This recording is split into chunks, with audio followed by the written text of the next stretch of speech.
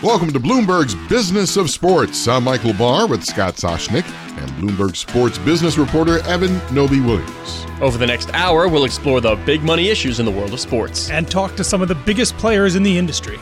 And that includes the Houston Rockets. They are on the verge of being sold for what may be a record price. Today, we spend the hour with the man in charge of the sale, Rockets CEO Tad Brown. You know, there really hasn't been a professional sports franchise that's been put up for sale at its zenith, maybe ever. We will have more of our interview with Houston Rockets CEO Tad Brown in a few minutes. But first, let's look at the top business of sports stories of the week. And Scott and Evan, we will stay with basketball. You have to find a way to pay for Stephen Curry's $200 million contract. That's right. And remember, you never use your own money, right? That's rule number one in business. Don't use your own money. So the Warriors are looking at a roadmap that we've seen for a long time from the NFL. They're going to make their customers pay. They're moving into a new building, another $1 billion expense, and they're going towards the personal seat license model. For those unfamiliar, personal seat license means you have to pay me for the right to then pay me. Right, Evan? Exactly. And the genius of this is they're saying they're going to pay their fans back after 30 years. So they're saying it's a loan, really. You're going to get your money back if you're still with the team. But that amounts to 30 years where they can do whatever they want with the money. They can invest it. It's an interest-free, tax-free loan. That works out great for the Warriors. This is coming from a recent change in the IRS. And you know who petitioned the IRS for this designation?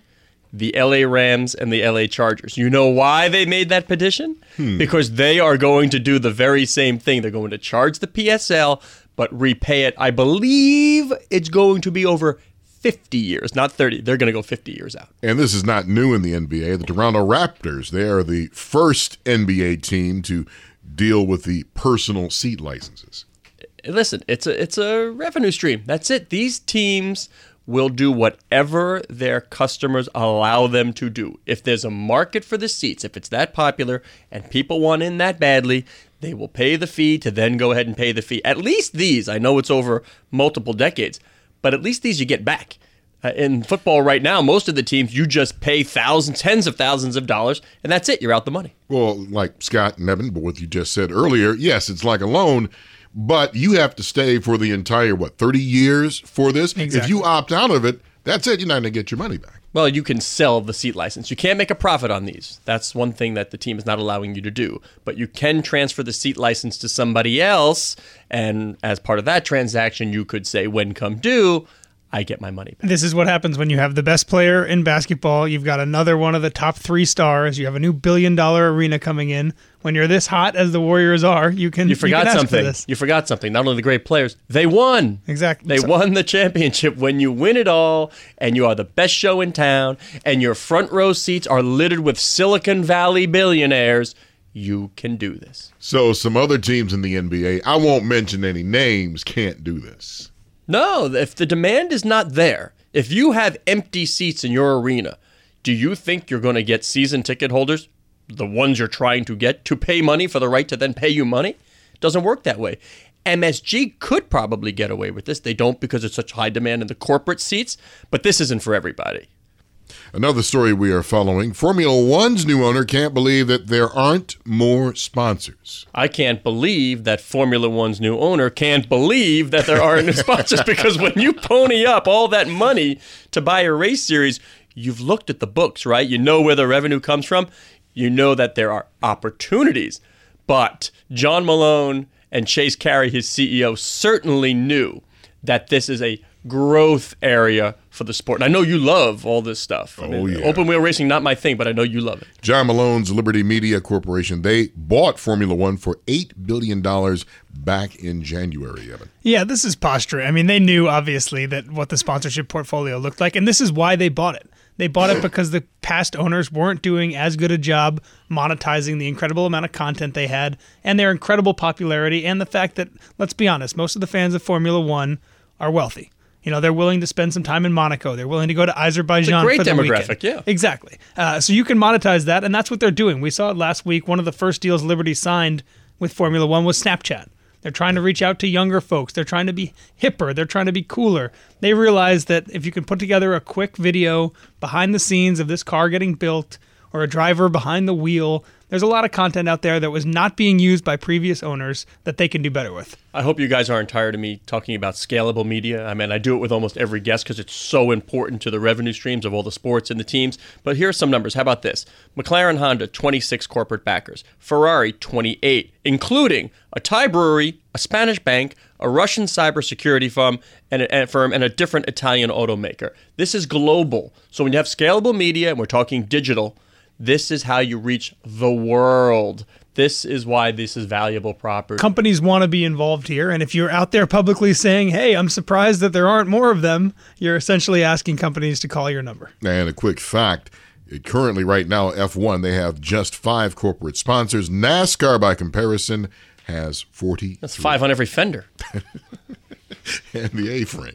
Another topic that we're following here on the business of sports. Let's talk about the U.S. Open singles champs. They will earn a record $3.7 million.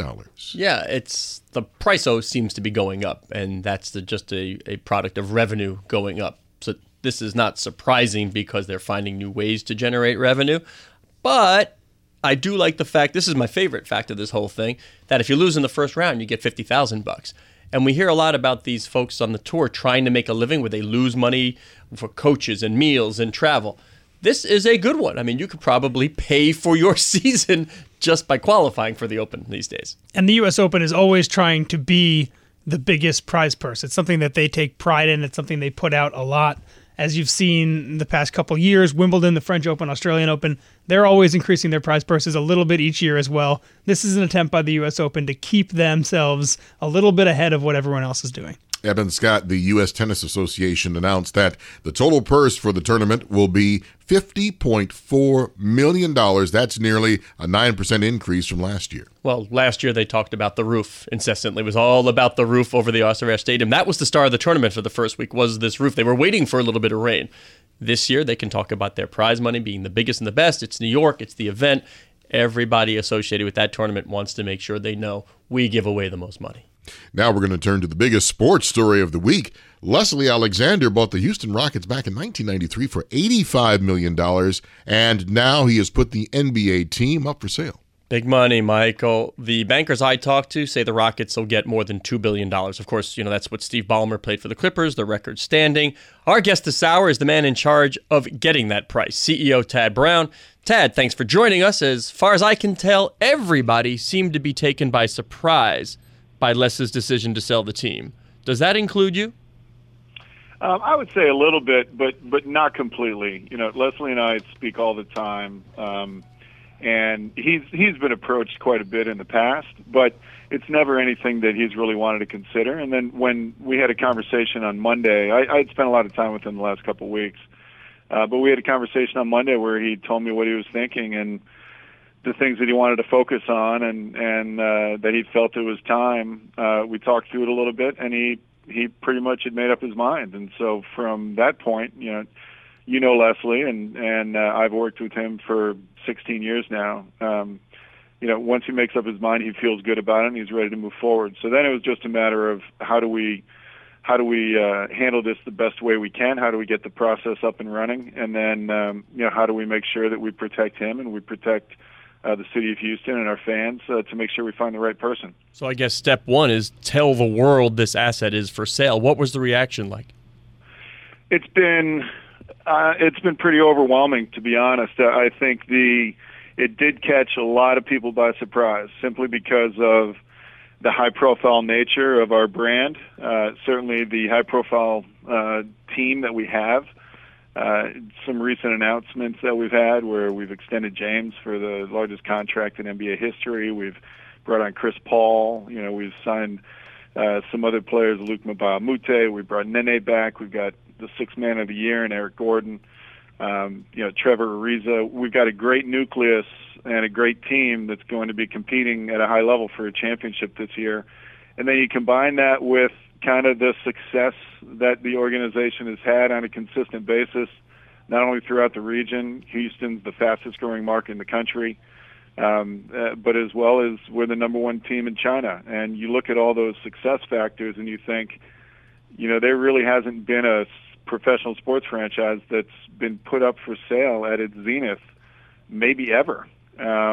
And so I think it caught a lot of people, not only within the league but within the business community, by surprise. But it also turns out to be an opportunity, because we've been approached by a great number of people, as you can imagine, both on the buy side as well as folks who are looking to represent. And it just is a testament to what Leslie's built, the culture that he's built, the team that he's established, and the power of the brand that we have on a global scale. Like you said, you signed a record deal with James Harden. You have a number of high-profile trades. The next question, though, is if someone is open to buying the team, do they want to see all of those high-profile trades? Oh, if they didn't want to, I'd be very surprised why they would buy the team, because the ultimate goal, as everybody knows in pro sports at least, is to win. And the team is really set up right now to compete at the highest level within the NBA. Any owner that comes in, it's their prerogative to decide, what they would like to do. But we're operating under the guise of, the what we've been able to establish and the culture that we've built and the directive that Mr. Alexander has put us at the top of the league for a long, long time. We've got the second most wins in the last decade. He's the fifth. He's got the fifth most wins, or fifth highest winning percentage during his tenure. Multiple world championships, 4 WNBA championships. It proves that his system works, and so we're going to keep that going, and we're going to keep making the deals that we need to get us over the top to compete, with the Warriors and with the best in the league, and we feel that that's the right thing to do. Anybody coming in, as you know, they have every prerogative to operate the way that they would like, but that's part of the process. That's part of the vetting process, and that's part of understanding who it is that we're going to engage in the acquisition of the franchise, because you want to make sure that you have someone who believes in the same values, the same results, the same community-minded focus, the same global imprint, the same business opportunities that are currently in place, because we think that it works really well. We think it's an opportunity that continues to grow and build, not only throughout Houston but on a global scale, and we would hope that somebody would take that and continue to try to extend it and make it better, as opposed to completely changing it. Tad, I'm sure 2 weeks ago your plate was full enough. There's enough for you guys to do. You can sell a lumberyard for $2 billion. Like, nobody really cares. But these assets are different, right? You understand the high-profile nature of this. Why did Les choose to go, as they say in real estate, FSBO, for sale by owner, rather than engage an investment banking, either investment banker or a firm that does this regularly? Well, I think Leslie he's a very creative, very strategic, very smart man. I mean, he's one of the wealthiest men in the world. He's been very unique, aggressive. He's been a different owner in the sense that he's tried to be a groundbreaker in many areas. Certainly his hiring of Daryl Morey and the ushering of the analytics movement and the sports science movement within the NBA was, at the time, it was unheard of. You guys probably remember that he was widely criticized for that, and it's worked out okay, and a lot of people have followed suit. So, he's just a person who believes in himself. He believes in his team. It's not that we're just going to be eschewing anybody who could help us in a strategic fashion, but we think that the people who know this organization and who know the assets that are built here and know the opportunities that exist are the ones who live it and breathe it and have built it every single day. Can you walk me through your next, let's say, 3 to 6 weeks? Normally, in a sale like this, you put together a book. It's called a deck. The prospective buyers get it. They look at some of the financials, and they decide if they want to proceed. Where are you right now, and can you just sort of lay out your roadmap for the next month or 6 weeks? Yeah, the next month or 6 weeks, we're really in the beginning process of, I'm having conversations with everybody who has expressed an interest. So we're having the initial kind of get-to-know-you conversations. We're also starting the initial vetting process. The league has a mandatory form and a mandatory kind of outline of the things that they need to know about before you get too far down the line with the potential acquisition. So that's going along at the same time. this really just came up relatively quickly. So we've got a good kind of general overview on who we are and what our opportunities are and the current assets that are here and our philosophies and everything else. That is easy to send out. And during that initial process, that really is going to probably take, I'm probably getting 15 to 20 people a day that we're just having direct conversations with, and that's actually increasing as we go forward. So I expect we're going to be doing a lot of vetting, a lot of early discussions, some back and forth on general materials and general finances, and just a basic outline of the structure of the business as well as the structure of the league business. And then you really get into the process of vetting it down to a handful of people that you look at and say, okay, these are true buyers that are committed, they're passionate, they're the ones who are the best fits for what the city is looking at and what will fit with the players and how Leslie feels about the acquisition and, of course, the price, the value proposition. And then you really get into the, exchange of all of the details, all of the documents, all of the go-forward contracts, everything else. And that will be, however long that process takes, which normally is much longer than the initial vetting process and going through the early documents, however long that process is going to take, it's going to take. We're not going to rush it. Again, Leslie made it very clear at the very beginning that he wants to do it in a manner that's going to find the right person at the right value, that's going to be the best for the city, best for the region, best for our global fan base, and that we're going to do everything we need to do with the league and with those people who are going to be helping us to make sure that we get that done in as timely a fashion as possible, but in a manner that is going to coincide with us finding the best buyer. Speaking of global fan base, have you heard from Yao Ming, probably one of the most famous Rocket players ever, especially in China? So is he in play in this? I think we had the press conference at 2:00 Central Time on Monday. Yao Ming woke up at 6:15. He called me at 6:16. So yes, I have heard from Yao. I wouldn't say he's in play. I heard from Yao as a concerned friend of the organization, but also as a real close friend of Leslie's and of mine. He just, the first thing is he wants to make sure, is everybody okay? Everybody's okay. It's just a decision that Leslie has made to make a change in his life and to really focus more on philanthropy and the things that he's passionate about at this point. And then after that, it was more of he might have some ideas. He might have some people that he would like to talk to. He's certainly going to be approached. And our partners in China, Yao's got a full-time job now. He's got a huge job. He's basically the Adam Silver of the Chinese Basketball Association and of the Chinese Basketball Federation. So he's really in the middle of it with a lot of that. But he's also a Rocket for life, and he's somebody that we're going to talk to, and we're going to lean on for advice, and he's going to lean on us for advice. And if something happens in that regard with a potential Chinese buyer, we think it would be great, as long as that buyer is able to meet all the expectations from Mr. Alexander, as well as all the requirements from the league office. But we certainly have already received some interest from China, and we expect to actually receive more. You say requirements from prospective buyers.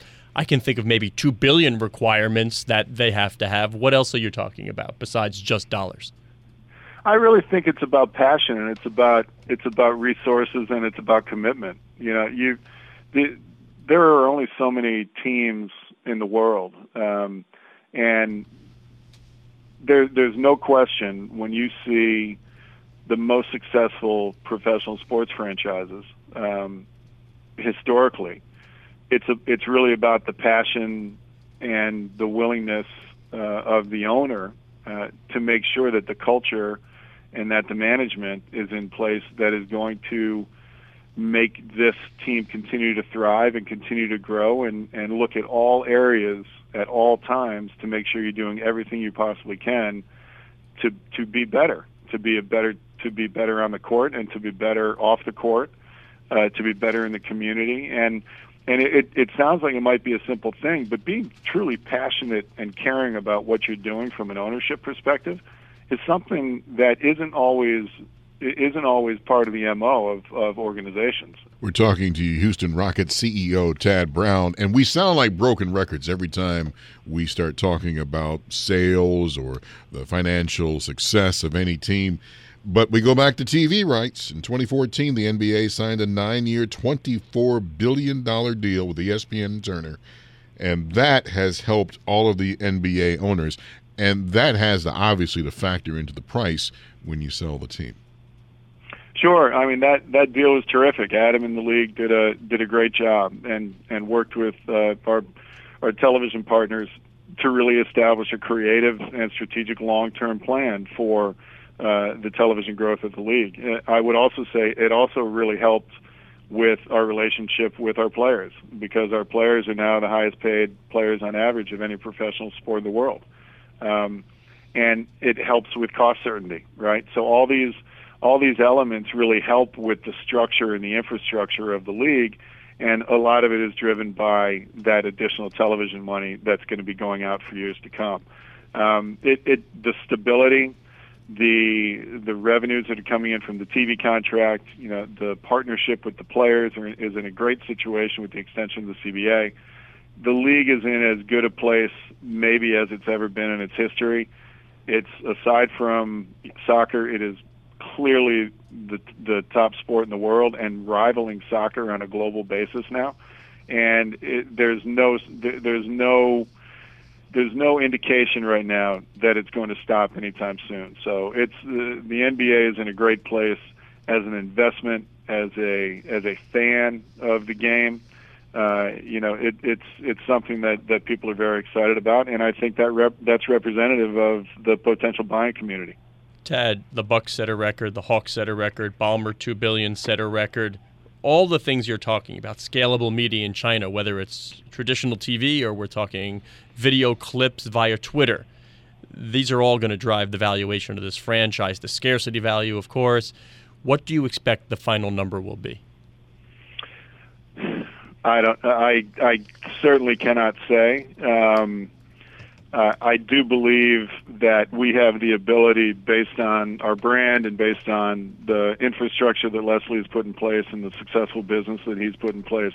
I think it's going to be a very unique and substantial opportunity as a sale. And I wouldn't hazard to put a number on it. I do think that we are in a really fortunate position based on our market and based on all mitigating factors that we should have a terrific outcome. But one thing I also would say, which I think is something Leslie is going to talk more about, and that we'll get at, is much of the money that he's looking to generate from the sale, he's going to put back into global philanthropic efforts. So he's really looking at this as a transaction to help him deliver on some other passions that he's really excited about, and changing people's lives throughout Houston, throughout the U.S., throughout the world, and things that he's really excited about. So, we're going to do absolutely the best we can. We're going to drive the best number that we think is fair for a franchise of this magnitude on a global scale, and take advantage of all the assets that have been built and the hard work that's been built by the employees and the players and the coaches of this organization over the years, and we're going to take advantage of that, and we think we're going to have a very strong outcome. Tad, would you explain to the listeners that it's not easy to just show up in China and do business? This is a process. The league has been there for decades. You as a team have been there for decades, that this doesn't just happen. It doesn't just happen, and yes, you need kind of a seminal moment, if you will, and ours was with Yao Ming. But ours was also back in 1994. The New York Knicks and the Houston Rockets were the first game broadcast live in China during the NBA Finals, and there was a young man who was watching that game named Yao Ming, whose favorite player then became Hakeem Olajuwon. So then you fast forward to when we drafted Yao with the number one pick. It just kind of brought this full circle of opportunity and of excitement between the Chinese fans and the Houston Rockets.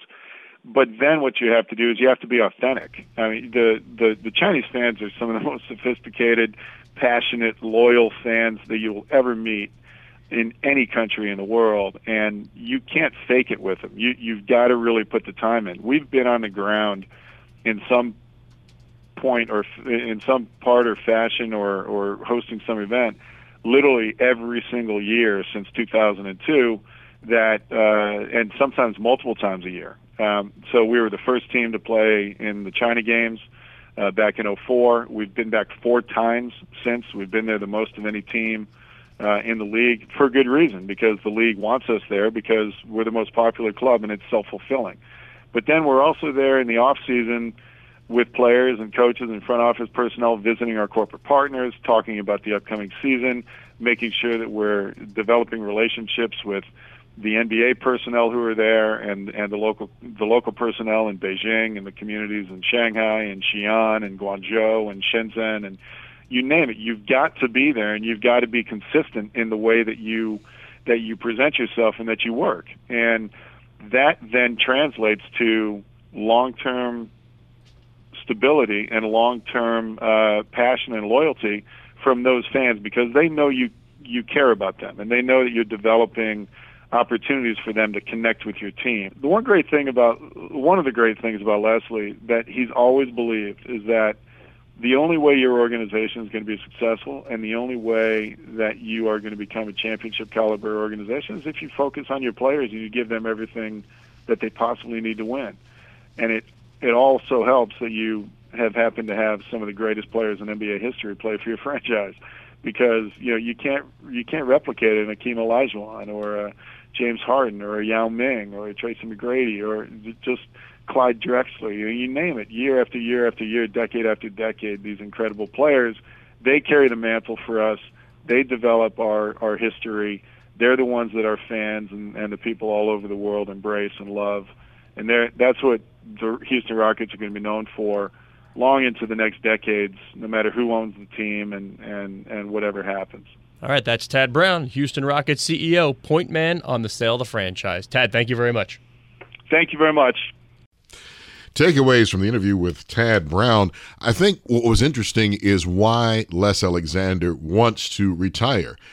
Only 30 of these things are out there, so you own an NBA team. It's not like, hey, I'm tired of owning this Vega. I want a Lincoln. No, you own an NBA team, and he just got to a stage in his life. He's in his 70s now, and he just wanted the change of pace. Certainly didn't need the money, but my takeaway is the most important man, not only in this transaction, but right now perhaps in basketball, Yao Ming.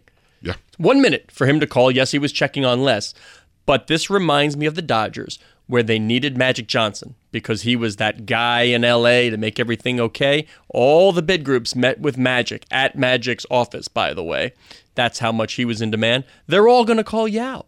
This makes sense. If you're going to own the Rockets, you want Yao Ming as an ambassador for that club to continue those ties in China, to push sales, to push digital downloads, to push everything. He really is the most powerful man in this transaction. Now let's turn to our number of the week. The number is 540,000. Do you know why that's the number of the week? I do, because we discussed it ahead of time. But only because we discussed it ahead of time. Because my number back at you is 0. As in, this makes 0 sense. Hae-Jin Choi, 17 years old, an amateur, plays the U.S. Women's Open. She finishes second. Now, the second-place finisher is entitled to a $540,000 check. Only she can't take it because she's an amateur.